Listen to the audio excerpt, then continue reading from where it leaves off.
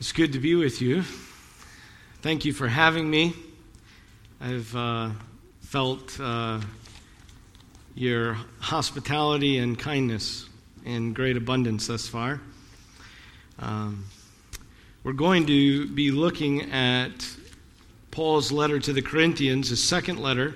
So if you turn to 2 Corinthians chapter 12, this is where we're going to take up the sacred scriptures this morning. 2 Corinthians chapter 12. We're going to be looking at verses 7 through 10, but I'm going to begin reading in verse 1. 2 Corinthians chapter 12, beginning in verse 1. I must go on boasting, though there's nothing to be gained by it. I will go on to visions and revelations of the Lord. I know a man in Christ who 14 years ago was caught up to the third heaven. Whether in the body or out of the body, I do not know. God knows. And I know that this man was caught up into paradise. Whether in the body or out of the body, I do not know. God knows. And he heard things that cannot be told, which man may not utter. On behalf of this man, I will boast, but on my own behalf, I will not boast, except of my weakness. Though if I should wish to boast, I would not be a fool, for I'd be speaking the truth, but I refrain from it, so that no one may think more of me than he sees in me or hears from me.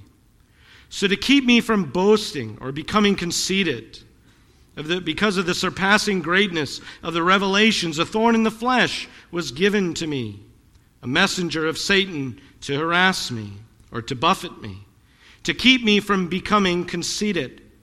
3 times I pleaded with the Lord about this, that it should leave me. But he said to me, my grace is sufficient for you, for my power is made perfect in weakness. Therefore I will boast all the more gladly of my weaknesses, so that the power of Christ might rest upon me. For the sake of Christ, then I am content with weaknesses, insults, hardships, persecutions, calamities, for when I am weak, then I am strong. And thus far as the reading of sacred scripture, would you bow with me one last time in prayer? Oh, Father in heaven, as we come before you, we ask that your Son would speak to us through his holy word and execute his office as our prophet from heaven and communicate his good word to us for the nourishing and building up of our souls. We pray, Lord God, that you would feed us, O Lord Jesus Christ, as the good shepherd, feed us each one according to our need. Holy Spirit, come and make your habitation here within our minds and hearts. Dispel all darkness and carnality and give to us a knowledge of your word, a knowledge that leads to godliness and holy living. We pray that you would be at work in us and sanctify us by your holy truth, for we ask that these things be done in the name of Christ, and it's in his name that we ask, that he might be glorified. Amen. Now we come this morning to a very familiar passage. A very familiar passage of the sacred scriptures. A passage that discloses to us something of the greatness of the visions and of the revelations that the Apostle Paul had experienced in the course of his life. The same apostle who on the Damascus road encountered the risen Lord himself in all his glory and heard his Lord speaking to him from heaven. And it was 14 years ago from the time that Paul had written this epistle, this letter, that he was taken up in the body or out of the body, he did not know. Whether it was in body or in a vision, to the paradise in heaven which is above. But there he heard things so great that he could not express, couldn't put them into words. And yet it was on account of the greatness of the revelations and the exceeding abundance of the visions and the things that he had received that the Lord God gave to his apostle a thorn in the flesh. Many have tried to figure out just what this thorn in the flesh is. What is this thorn? Was it a bodily affliction? Was it a difficulty that he faced in his circumstances? Maybe it was an infirmity in his mind. Maybe it was opposition he experienced in his apostolic ministry. But I would propose to you this morning that any such searching is vain. It's purposeless, meaningless. For the apostle does not tell us exactly what that affliction was. And I believe that there is purposed ambiguity in this. A purposed ambiguity by the Holy Spirit. Because if Paul had said, the thorn in the flesh is this particular ailment, or the thorn in the flesh is this particular difficulty, then every one of us here this morning who doesn't experience that opposition, who hasn't experienced that particular bodily affliction, might be led to say, well, what does this text really have to do with me? Isn't this all quite irrelevant? And so we can perceive just how relevant this text is for us who are living in the 21st century, though this was written in the first century, because there is an intention of the Lord in this ambiguity, that we might see in the apostles' suffering our own suffering. That the thorn in the flesh isn't anything in particular, but any kind of trial or occasion of great suffering. Anything that torments us, anything that plagues us, anything that causes us great pain. It's any kind of difficulty that you experience that does not easily go away. Something that lingers and continues. And this means that every believer here, at one time or another, at one place or another, can sympathize with the Apostle Paul, can relate to this text of Holy Scripture. We can relate to the apostle's cries in great agony for the thorns that he experienced in the flesh. We see in Paul's want and need our own want and need. We can relate to Paul as he cries out to the Lord in distress. We can relate to him as he raised up prayers. Have you ever prayed in great distress, and yet those things for which you prayed weren't answered?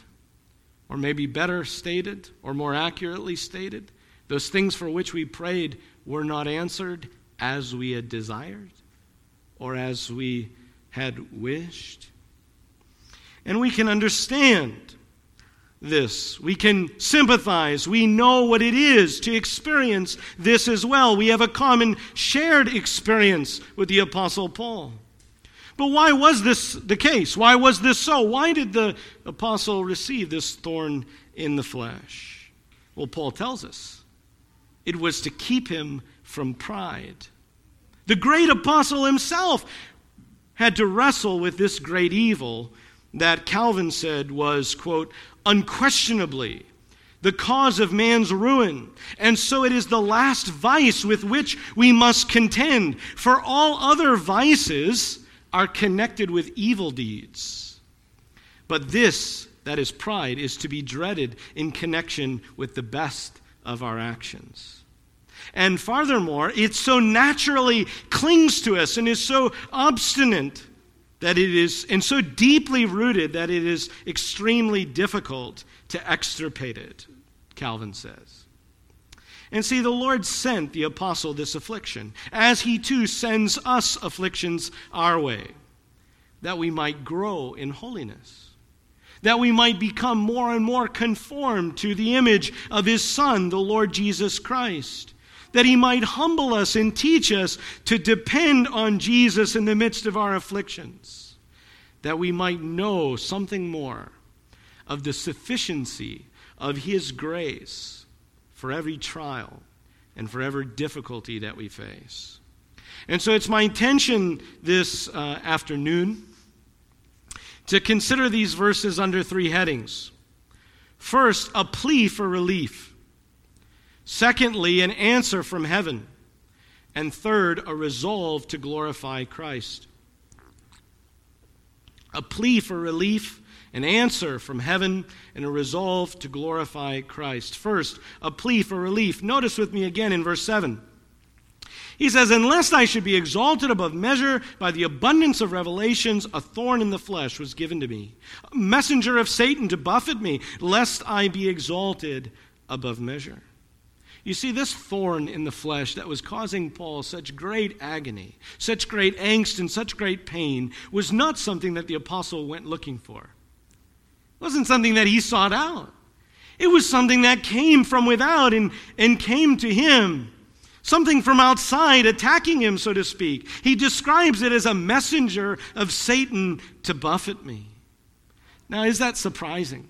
That he describes this trial or affliction as the messenger of Satan to harass him, to buffet him, since it was, in fact, the Apostle Paul in the book of Ephesians who teaches us that we do not wrestle with flesh and blood. But what we do war with is the principalities and powers of this world. You see, Satan and his evil hosts are at work in this world, constantly seeking to destroy the sons of God. Satan is an adversary of the church of Jesus Christ, and he will employ every weapon. He will use every device that he can conceive of, that he can get his hands upon, to overcome the people of God, to destroy the church. And as it was in the beginning, and even so it still is now, Satan's purpose to murder those who bear the image of God.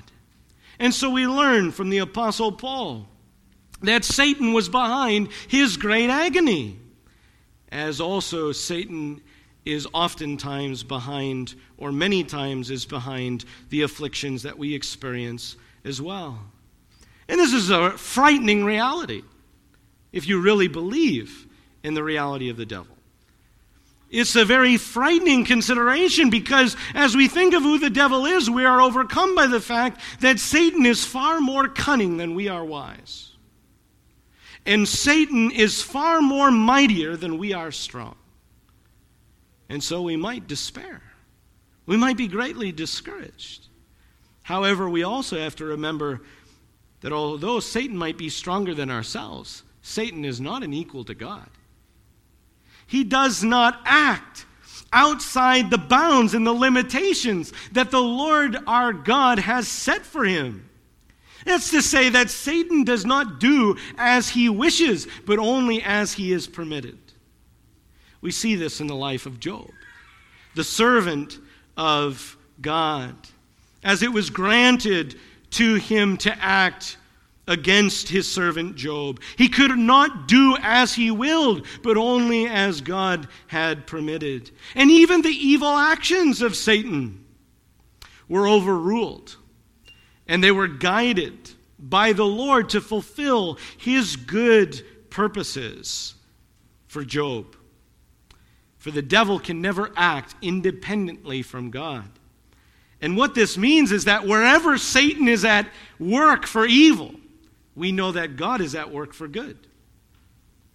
And so we are told that it was the work of Satan to tempt Jesus in the wilderness. And yet who was it? But not the Spirit of the Lord who drove the Lord Jesus in the wilderness to be tempted. Was it not Satan who filled the heart of Judas to betray the Lord? And yet was it not the very purpose of God according to his will for good, for grace? Was it not Satan who stirred up the Jews and the Gentiles against the Lord Jesus to crucify him? And are we not told in the book of Acts that all these things took place according to the foreordination of Almighty God? The point I'm making is this, is that yes, this thorn was a messenger of Satan, but it was given to Paul by the Lord himself. It was given to Paul by the Lord himself. And it was not given to him or permitted for the purposes that Satan had, which was to destroy. but it was allowed for God's purposes, to sanctify, to grow, to conform to the image of Jesus Christ. As Matthew Henry put it, it pleases the Lord to use Satan's poison to be medicine to the saints. It pleases the Lord to use Satan's poison to be medicine to the saints. Think about one who's battling cancer, who has cancer, and they're battling cancer. What do? We give them chemotherapy oftentimes. And chemotherapy is an introduction of a poison into the body. That's deadly stuff. It's an introduction of a poison into the body. But in the right hands and for the right purposes, it's used to be healing to the body. And likewise, the surgical hands of the Lord, so to speak, used the thorn in Paul's flesh for the purposes of sanctification, for the purpose of growth. And this is the Lord's purpose in our afflictions as well. They are to refine us, but as through fire. And since this is the case, we have to be ready. We have to be willing to bear up under affliction, if it would be the Lord's will that we be afflicted. And we can do this, knowing that the purposes and intentions of our Father in heaven are only good for His children. And I see that many of you are parents here in this room, so you know what that's like. You know what it's like to have a sick child who needs to go to a doctor to get a shot, who needs to take to the doctor for medicine or maybe for a surgery, and you know this is going to be painful. This isn't going to be a good experience. We're not having fun at the doctor's office today. We know this. But we still bring our child because we know it is for their good. It will be good to them. It will be for their well-being. And you see, this thorn that was causing the Apostle Paul such great pain and severe agony. This wasn't any kind of light affliction. This was no small affliction. This is not as if the Apostle Paul woke up in the middle of the night stumbling through his kitchen and stubs his toe. No. This kind of sorrow is a deep sorrow within his soul. A deep, unrelentless pain and sorrow from which he could not see any relief. Have you ever suffered like that? Have you ever experienced affliction like that? Where there's no relief in sight. And the intensity of Paul's cries are conveyed to us in the words, pleaded. He pleaded with the Lord. This is a synonym that's used. There's a synonym to this word used in the Greek translation of the Old Testament, the Septuagint. It's used in the Psalms when David cries out, "Oh God, hear me, rescue me, deliver me." And here it's used, Paul pleaded. He cried out to God. He's in intense desperation, "Lord, help me." And in the midst of the affliction, the apostle cries out to the Lord in prayer. And in doing so, he is teaching us that in our afflictions, we are to pray. In our afflictions, we are to cry out to our Father in heaven. We are to pray. In times of distress, in times of difficulty, these are the times we most must be upon our knees in prayer. And what did Paul pray? He prayed that the affliction might be removed from him. And in so doing, Paul is teaching us that it is right, that it's fitting, that it's okay in times of hurt to pray that we might have the affliction removed. This is a great encouragement to the people of God, because sometimes we might be led to believe that we have to, put on this kind of facade. We have to put on a mask. We have to pretend we're not hurt. We have to pretend as if we're not afflicted. We have to pretend as if everything's okay when it's not all okay.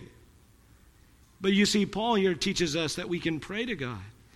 "Oh, Lord God, relieve me from this affliction. Remove this thorn from my flesh." We don't have to put on a false sense of piety. We don't have to pretend that we're not hurt. We can cry out, "Lord, I'm broken. Lord, help me. Lord, heal me. Lord, deliver me. Lord, help me, as these overwhelming billows roll over me. We not only learn of Paul's intensity in prayer, we also learn of Paul's earnestness in prayer. He doesn't just pray once. He doesn't just pray twice. He prays 3 times. And even this is most likely not to be taken in the most strict and literal sense, as if Paul prayed once, twice, third, and then he said, okay, that's enough. It's meant to communicate to us that Paul was one who gave himself to frequent and regular prayer. Have you ever been in such a situation? Have you ever experienced such a trial?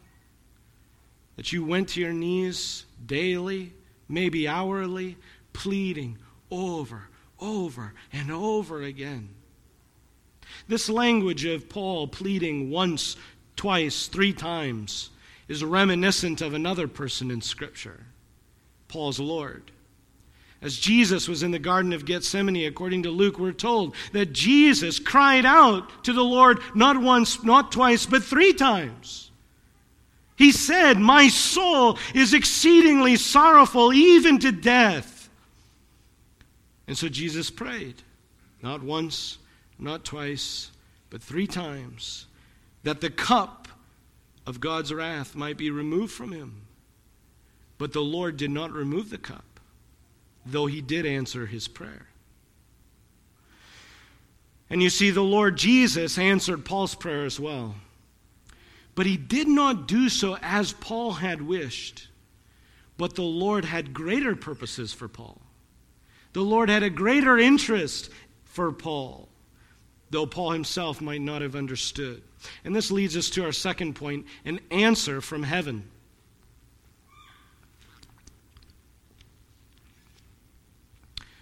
Christ responds to Paul's plea in verse 9. He says, "And he said to me, my grace is sufficient for you, for my strength is made perfect in weakness." The Lord Jesus answered Paul's prayer not by taking away the suffering, but by bestowing upon him the grace necessary to endure the affliction. And so we need to be reminded, we must not think that when we cry out to God and he answers not by removing the affliction, that we must not think that he's forgotten us. We must not think that he's deaf as if he doesn't hear us. We must not think that he's not interested in us. But we have to remember that when he doesn't remove the affliction, he is not closing his ears. He is answered. He's just not answered as you wished. He's answered in supplying his grace. If it would have been best for the Apostle Paul that the affliction would be removed, God would have done so. The Lord would have done so. Because the Lord God will not allow his saints, his holy ones, his loved ones, to go through suffering not for 1 second more than what he's ordained for their good. For their good, to teach them and to reveal to them something more of the riches of his grace in Jesus Christ. And so it's often the case that the removal of our afflictions and trials would not be to our advantage. But have you ever considered that in your prayer? As you cry out to the Lord, "Lord, remove this from me. Remove this distress. Remove this trial. Remove this difficulty." And the Lord isn't answering. Has it dawned on you that maybe it's God's purpose that you continue in the affliction? And that it's not actually best for you to be removed from it. It is good for you to be afflicted. Because God is wiser than we are. He'd remove it from us if it was best. And so the all-wise God, who knows better than we, allows our afflictions to persist for a time, and maybe even throughout all of our life, that his work might be complete in us. That he might have his work done in us. That we might learn more about dying to self. That we might learn more of dependence on Jesus Christ.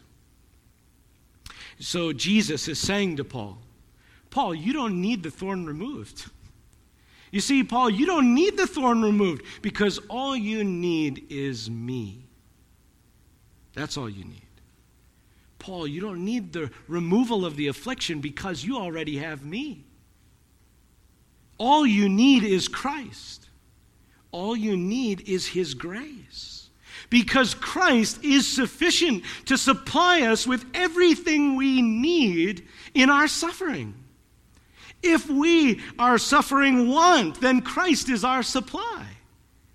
If we have experienced pain, then Jesus is our comfort. If we are being afflicted or assaulted, then Jesus is our shield and defender. The point is that there is no trial, no difficulty that you could possibly experience in this life in which the grace of Jesus Christ will not prove enough. The grace of Jesus Christ is all sufficient. He supplies to his saints all that we need. Out of the abundance, out of the overflowing abundance of his grace, of his mercy. You see, the grace of Christ is not only just enough to regenerate us and bring us to life, to justify us, to declare us right with God, to sanctify us, to prepare us to heaven, to glorify us. But the grace of Jesus Christ is enough to sustain us, to protect us, to strengthen us, to comfort us, to cheer us on our way in the midst of affliction. He gives to us his grace according to each believer's need. And what a wonderful thought, that Jesus Christ gives tailor-fitted grace. He gives grace just as you need. He does not give you grace as you need. He gives you grace just as you need, and he gives you grace just as you need. He gives to each one according to their need, daily, hourly, minute by minute. He does not withhold his grace from his people, but he gives liberally. He gives freely to firm up our faith, to strengthen his loved ones for whom he gave his life. And you see, Christ responds in this way for the purpose of strengthening our faith. This is sometimes why the affliction's not removed, so that faith might increase, that faith might be strengthened, that you might learn to take hold of Jesus Christ in the midst of affliction, to draw near to him in the midst of the sufferings, that we might find in Christ an ample supply of grace to meet our need. You see, the Lord often uses suffering and affliction for this purpose of refining faith. And this is what Peter says. In this you greatly rejoice, though now for a little while, if need be, or since it is necessary, that you've been grieved by various trials, that the genuineness of your faith, being more precious than gold that perishes, though it is tested by fire, may be found to result in praise and honor and glory at the revelation of Jesus Christ. You see, he does this so that we might be able to say with Job, though he slay me, yet I'll trust him. For the Lord removes, in the midst of affliction, as he supplies us with grace, he removes the dross of self-trust. He removes the dross of self-sufficiency. He removes the dross of our pride in the midst of our weaknesses and afflictions. As the Lord said, "For my strength is made perfect in weakness." That's to say, Paul, this thorn was given to you to reveal something about you. This thorn was given to you to reveal your weakness, to show you just how little you are, how powerless you are, how inadequate you are in and of yourself. You see, the thorns that we bear are meant by God to humble us, to reveal to us our weakness, that we might experience more of the riches of the grace of Jesus Christ. And this is what it means that his strength is made perfect in weakness, that it manifests His glory and power. Our weakness is an opportunity for the glory of Christ to shine. The Lord manifests His power in the midst of the weakness of His servants. As the Puritan Joseph Carroll said, when we rest with our weaknesses upon Christ, the power of Christ rests upon us. But you see, we are not going to be vessels. We are not going to be vessels ready, equipped to experience the grace of Jesus Christ in all its power and all its glory if we puff ourselves up with vain imaginations of who we are. For the Lord gives grace to the humble, but He resists the proud. If we think that we're self-sufficient, we think we're capable in ourselves, if we think ourselves righteous, if we think ourselves praiseworthy, then we are not ready to experience the power of Jesus Christ, the sufficient grace of Jesus Christ. And yet this is the mindset of the world. This is the mindset of the world. This is what is encouraged among men and women in this world to advance their careers, display a self-assured disposition. This is what the world esteems. You're self-sufficient. You're independent. You're strong.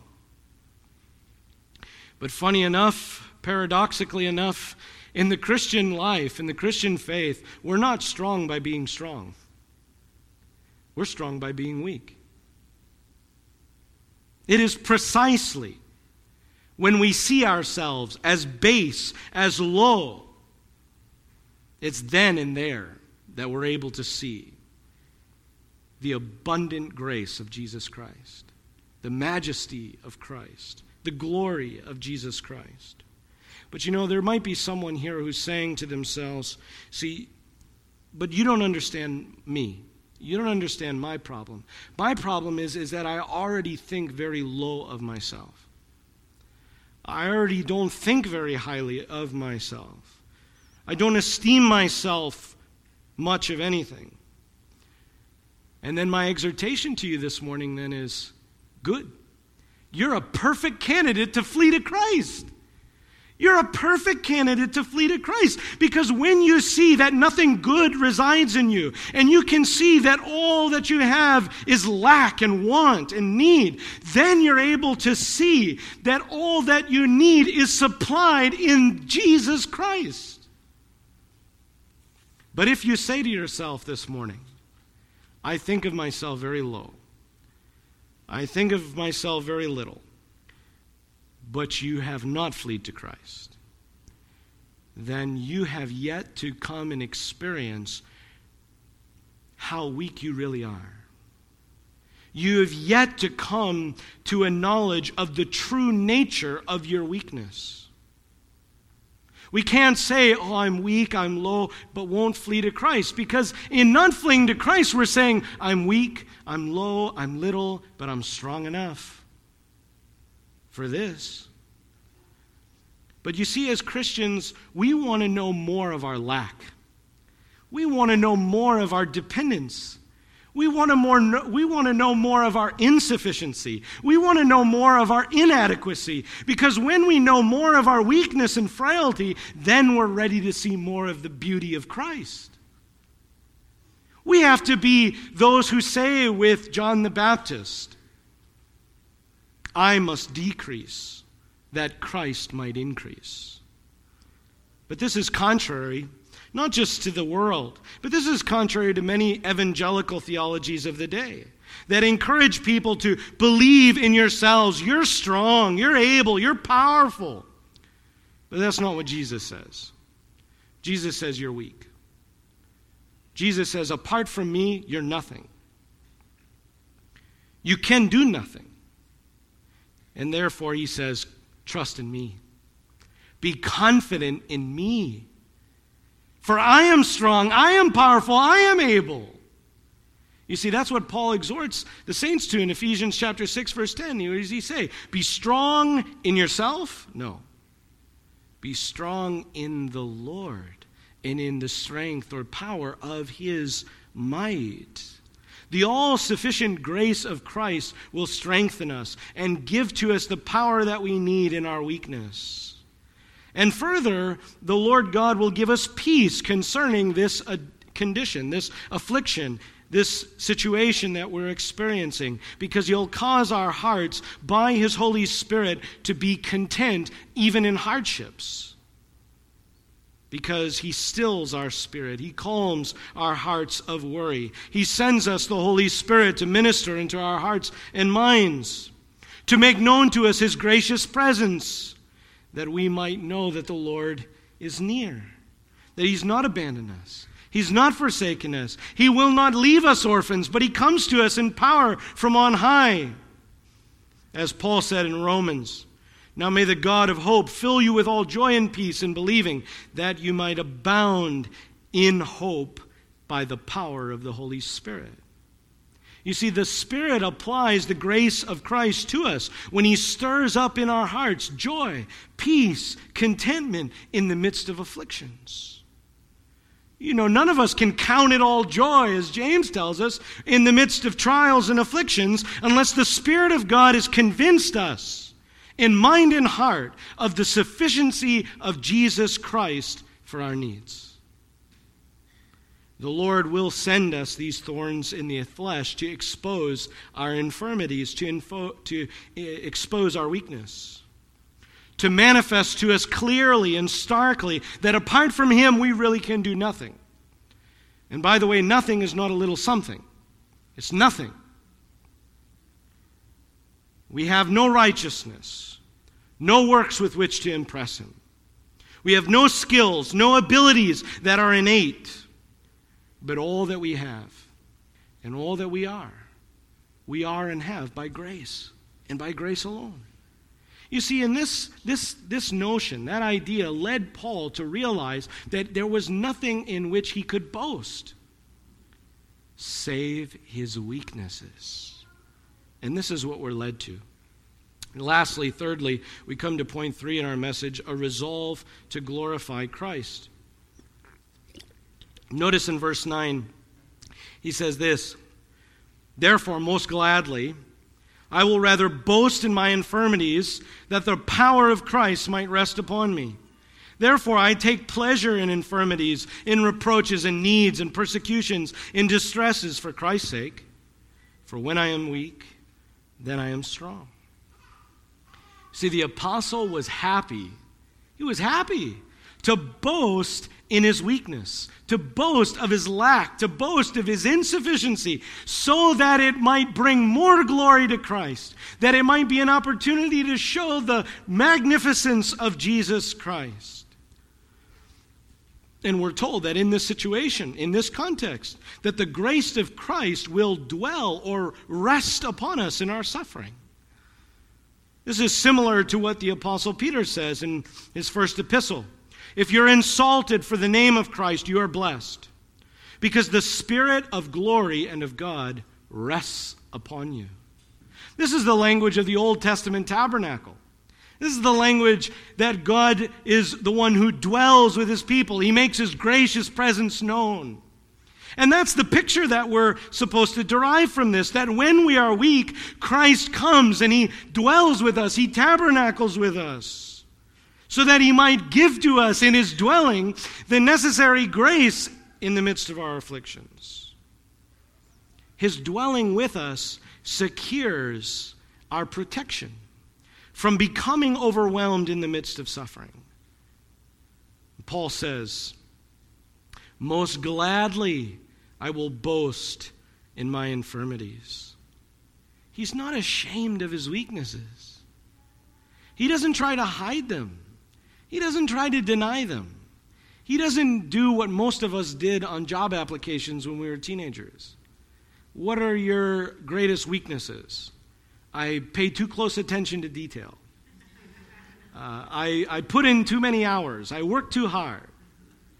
Because we were uncomfortable that we're weak. We're unwilling to acknowledge that we're weak. But you see, Paul doesn't try to explain them away. He doesn't excuse them. He doesn't say, well, you have to understand what the circumstances were. And if the circumstances were a little different, then the outcome would have been a little different. No, Paul doesn't do that. So often when we're unwilling to acknowledge our weaknesses and infirmities, this is a clear sign of pride within us. When we're unwilling and unable to acknowledge that we as men have limitations and that we are feeble. But you see, Paul could say this because he loved Christ more than he loved his own life. Paul loved Christ more than he loved himself. He esteemed Christ greater than he esteemed himself. And you see, this is where we have to come to as a people. We have to love Christ more than our own lives. We have to esteem his praise, his glory, as more significant than ourselves. We have to not be people pleasers and those who are out looking for a pat on the back, but seeking to bring glory and honor to Jesus Christ.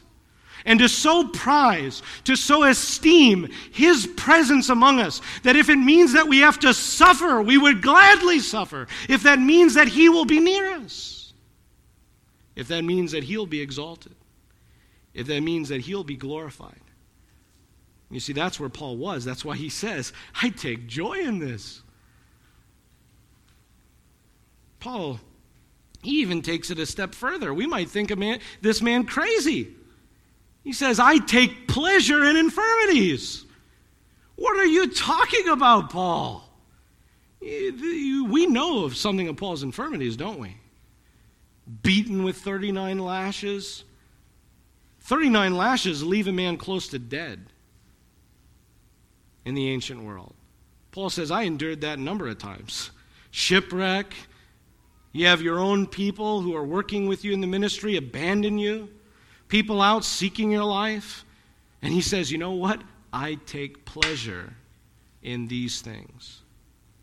Why? Because he loved being beat on? No. He doesn't say, I take pleasure in these for the calamities or the persecutions or the needs themselves. But he says, I take pleasure in them because it is the opportunity for the glory of Christ to manifest itself in sustaining me with grace in the midst of my afflictions. And he says, if this is what will come of my afflictions, then I take joy in them. His delight, you see, Paul's delight was a spiritual delight that by faith saw beyond the trial itself and had in view the riches of Christ's grace that he was receiving in the midst of afflictions. Have you gone through such a trial before?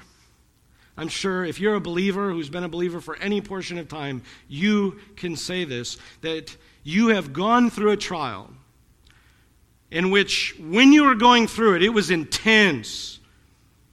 There were sleepless nights, tears rolling down your face as you pleaded to God for help. Great distress, inner turmoil, sickness of heart. But when the Lord finally brought you through it, you look back and you said, Lord God, I'm thankful that you brought that in my life. Because if it had not been for that trial, I would not have known the grace of Jesus in the way that I came to experience it. And you see, this is what was the case for Paul. He says, Lord, if I had not experienced the sufferings that you have put me through, then I would not come to have communion with Jesus Christ in the way that I'm experiencing it. And I'm reminded of a question that was raised to Johnny Erickson Tada at a Ligonier conference. She is a woman who was left a quadriplegic after diving into the Chesapeake Bay, and she suffered greatly on account of this. This is great and difficult providence. Suffering on beyond suffering.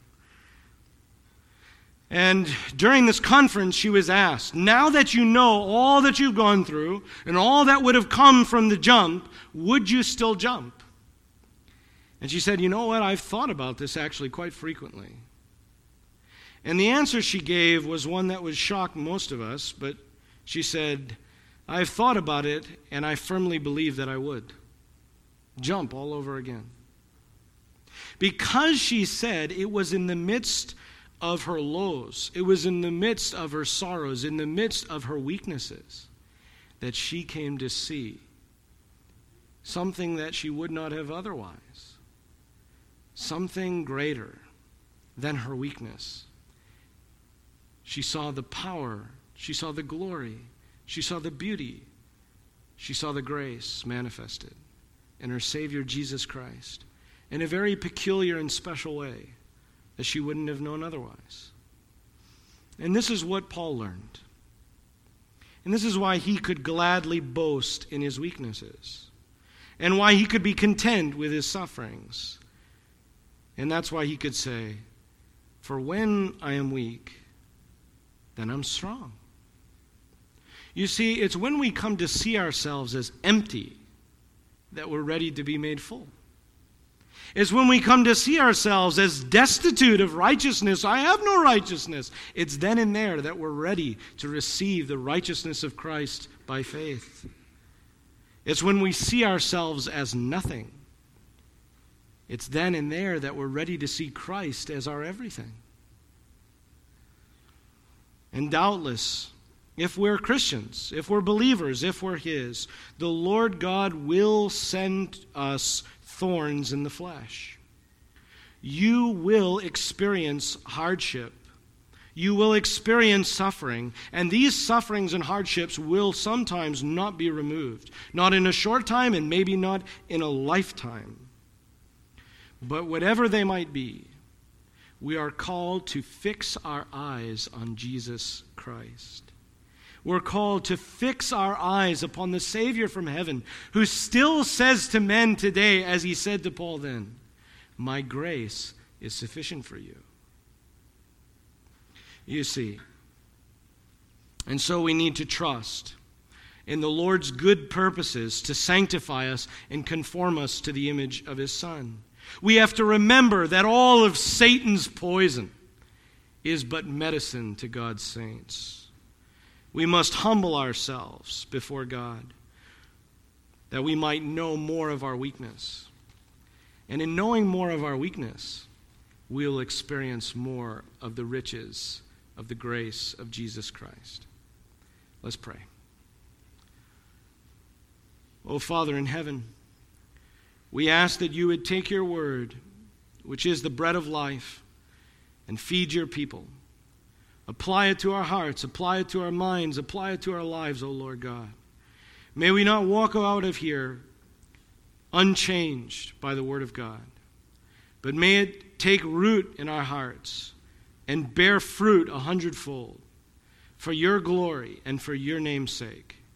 For we ask it in the name of our Savior. Amen.